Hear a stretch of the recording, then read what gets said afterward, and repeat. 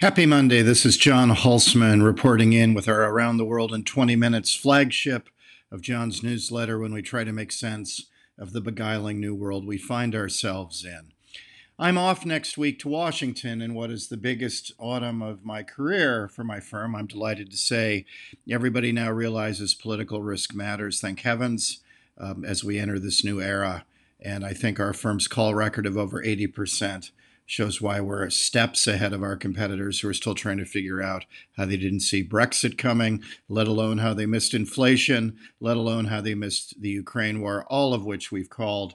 And for that, and for the world class work of the firm, I'm grateful to work with the people I get to work with every day. And we want to go back to Ukraine right now before I hit the road. I think next week, if I have a second, I'll tell you how the Washington trip is going because the autumn is going to be full of these trips and give you an impression, a deep dive, as I do 25 or 30 meetings a week when I go to places, a snapshot, but a deep dive of what's going on around the world. And we'll start with these next week. But ahead of that, I wanted to talk about Ukraine because while things have been very quiet in the media, I remember when The Guardian ran an hour by hour ticker of what was going on in Ukraine in the early days when the Ukrainians heroically saw off the Russian blitzkrieg. Now it's a report where you get weak summaries because very little has changed on the front lines. And this has lulled people into sleep and to not looking at what's going on in Ukraine. But while we've been avoiding discussing this in detail in the mainstream media, the fact is the Ukraine war is about to reach a climax now. And why do I say that? Because of the Kherson counteroffensive of the Ukrainians. As many of you know, Kherson is the only major city, it has about 250,000 people, that the Russians managed to take early on in Ukraine. And now the Ukrainians are struggling to take it back. The Russians have about 24,000 troops to defend the Kherson sector, with a good number of armored vehicles there. And both sides at this time in the war, which has devolved into the stalemate we all know, both sides, of course, have problems. So let's look in some detail at what's going on with both of them. The Russian plan is to hold on to Kherson one way or the other, wait for winter. This is always the Russian plan. Wait for winter where there can't be a lot of movement on the front, and then get their stalled Donbass offensive moving in the spring. So to play for time, blunt the Kherson offensive, let winter take its course, and in the spring of next year, move forward in the Donbass. At present, Russia holds about two-thirds of the Donbass, the eastern-speaking two provinces in Ukraine of Luhansk and Donetsk. They have all of Luhansk and a good portion of Donetsk, but only two-thirds of the whole Donbass to take the remaining one-third. But to do this, they're going to have to take the towns of Sloviansk and Kramatorsk, which they haven't managed to do at the moment. At present, Russia controls around 20% of Ukraine. And again, if you look in the south, they've done well. While the blitzkrieg to the north in Kiev has been halted, and in the northeast of the country around Kharkiv, they've made very little progress. In the south, the Russians have had fairly good going from Russian territory into places around Mariupol, Donetsk, and then south all the way along the Black Sea coast, making the Sea of Azov a Russian lake. And they control about 20% of this massive country. But they really have ground to a halt. The regular army in Russia is about 280,000 people before the war. About 180,000 are now committed to Ukraine. The British official estimates have the Russian KIA, the killed in action, at about 20,000, with casualties at about 80,000. So this is significant. Again, this is more casualties the Russians have endured in just over, under a year of warfare than they endured in 10 years, a decade in Afghanistan. So this is much more like World War I than, say, Afghanistan. And the problem is that the Russian numbers aren't enough to take over a country that's as massive as Ukraine. Ukraine is the second largest country in Europe, second only to the European part of Russia itself. Kiev's casualties are roughly half of Russia's, so bloodletting on both sides. But the problem for Putin is that he has tried to make this a sideshow. He said this, and the wording matters here. Putin has said that the invasion of Ukraine is simply a special military operation. It's not a war. He's refused to draft people, which might politically be terminal for him. He's not instituted a draft, which would lead to a full-scale war. He doesn't want to affect Russian society to that extent, so he's short troops. He's called for an additional 137,000 in the armed forces. He's offering payments to do this. He's moving up conscription that would happen normally, pushing this forward to get this new 137,000 online. But this is yet to happen. They have yet to receive the training, and they've yet to enter the front. So he can't really go to an offensive until at some point next year. And the danger for Putin is that he wants to stay, and yet he wants to minimize the effect of this on Russian society. And these are contradictory impulses. To stay, he's having to increase the number of people because they never thought the Ukrainians would fight as gallantly, even losing territory slowly to the Russians as they have. But on the other hand, he wants to stay, but he wants to do it on the cheap. And Putin fears instituting a full-out call for war and a full-out draft, which would drastically affect Russian society and politically would be very dangerous for him. So he's waiting on old man Winter, as always in Russia, to help him. These 137,000 troops to receive new training, and at some point in the new year to then move forward in the Donbass where he's stalled. So that's going on. On the other hand, the Ukrainians have problems of their own. Winter is the deadline for the Ukraine's success in Kherson. That on that point, they and the Russians agree. They have until winter to move in Kherson. And remember, and as Napoleon and Hitler found out, Charles XII, winter comes very early in Russia. And we're already in September. Really, September is the pivotal month, which is why I'm saying the Ukraine war is about to reach a climax. So they have September, October, and maybe the beginning of November. Not a lot of time to take Kherson in a broad sweep. If they fail to do that, winter will stop them.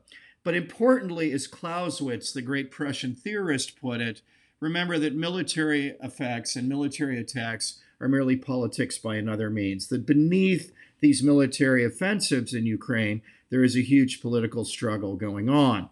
And the struggle is simple, that Ukraine must prove it can take Kherson, that it must prove it can go on to the counteroffensive and take it to demonstrate to its Western backers that Ukrainian forces are not just fighting gallantly in a losing cause and losing the war slowly. They have to show that they can liberate their own territory.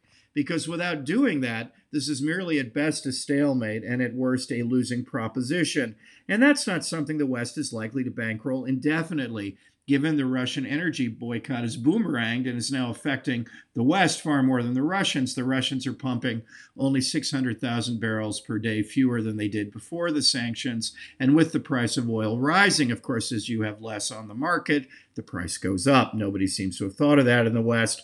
And so the skyrocketing prices of energy in the West because of their suicidally stupid energy policy in places like Germany and Italy. And let's not forget, they're to blame for 2 decades of ignoring people like me playing war games and saying, diversify supply away from Russia, do more with Qatar, the US, Norway, and Algeria, to be laughed in my face and said, we'll never do anything to help fracking. We'd rather buy oil from Putin, which of course ignores security of supply altogether, and now they're paying a horrible price in the West. But that really the Ukrainians have to prove they can win, or people are not going to bankroll a losing cause that just loses more slowly while they endure the energy skyrocketing. And so the Ukrainians have all this politically stacked against them because they are utterly, entirely dependent on the West. That's when we've talked about this in other podcasts. That's why the United States cannot let the Ukrainians set the military goals of the war. We're paying for Ukraine. We are single-handedly propping up in the United States Ukraine. We are supplying 70% in the United States, 70% of the Ukrainian military aid that they're receiving. And of the $9 billion, and you heard me right, the Ukrainians need $9 billion a month just to keep their country going. The United States is supplying the lion's share, while its own people are dealing with the perils of stagflation, inflation having loosed the cage, and now attacking after 2 generations of very low rates of inflation because of what Paul Volcker and Ronald Reagan did. Now inflation is out of control. The United States is in all kinds of economic peril. And it seems like a frivolity to many, including me as a realist, to bankroll the Ukrainians $9 billion a month when the United States itself has massive problems and all for a tertiary or at best secondary order interest. And the Ukrainians know that there's real anxiety and antsiness within the West about continuing to bankroll them. They need to prove and win in Kherson before winter, because the military deadline for Ukraine, which is the winter, is really a political deadline in Kiev's relations with the West. They have to keep their backers sweet if they're going to have any chance to win the war and reclaim their territory. If this offensive in Kherson is blunted by the Russians slowing it down and winter taking care of it, Western backers by the end of this winter are going to be awfully antsy and say, why are we throwing good money after bad in a losing cause? And force Zelensky to make some sort of deal with Putin. To avoid this political undertones, and Clausewitz is right, this is the name of the game, they need to win and win quickly in Kherson.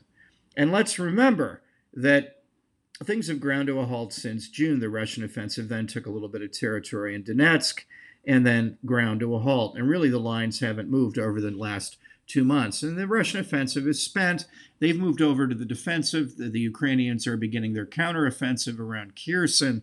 But if they don't move and win quickly, politics, which always drives military means, Clausewitz was absolutely right about this. If you go to West Point, if you go to Annapolis, if you go down to Quantico, if you go to any of the basic military academies in our country, this is the thing, or you do what I do in political risk. This is the first lesson you learn in grad school, Clausewitz, that military matters are merely politics by another means.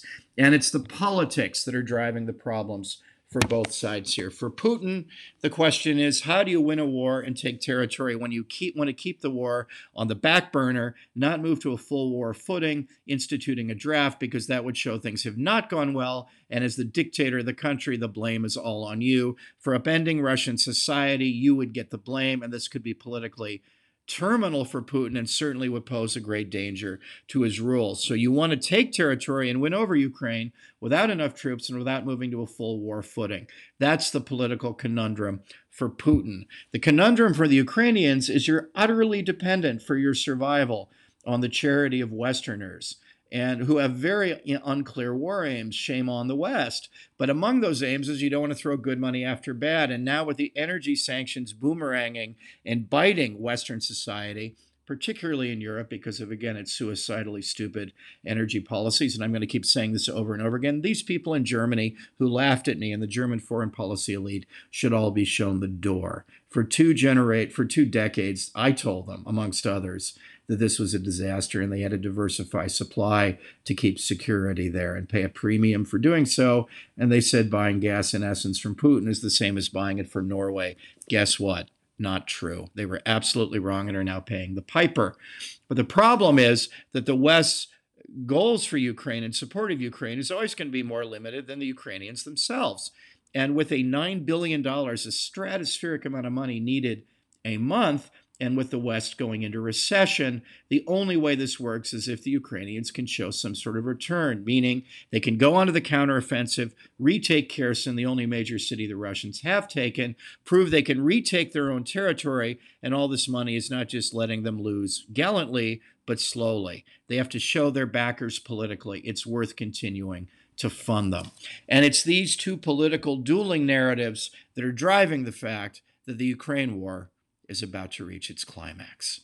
Thank you very much for this. Great to start the week with you as ever, and we will keep them coming. For those of you who have not subscribed yet, please do so. We're glad so many of you have, and overwhelmingly we're devoted to making the site the cutting-edge, world-class kind of representation of all that the firm does and getting this right. Well, again, others can't figure out how they got Brexit wrong, let alone didn't call the Ukraine war, let alone didn't call the rise in inflation. If you want to get it right, come to us. So please do subscribe. And for those of you who have subscribed, please do give. We're only asking for my beloved espresso a month. So $70 a year or $7 a month. For $70 a year, you can be in on this as we move everything over the paywall, which we will do at some point. We want to keep you in the loop as we give you this cutting-edge look at what's going on in our fascinating world. Hope you enjoyed this, and on to the next. Have a great week.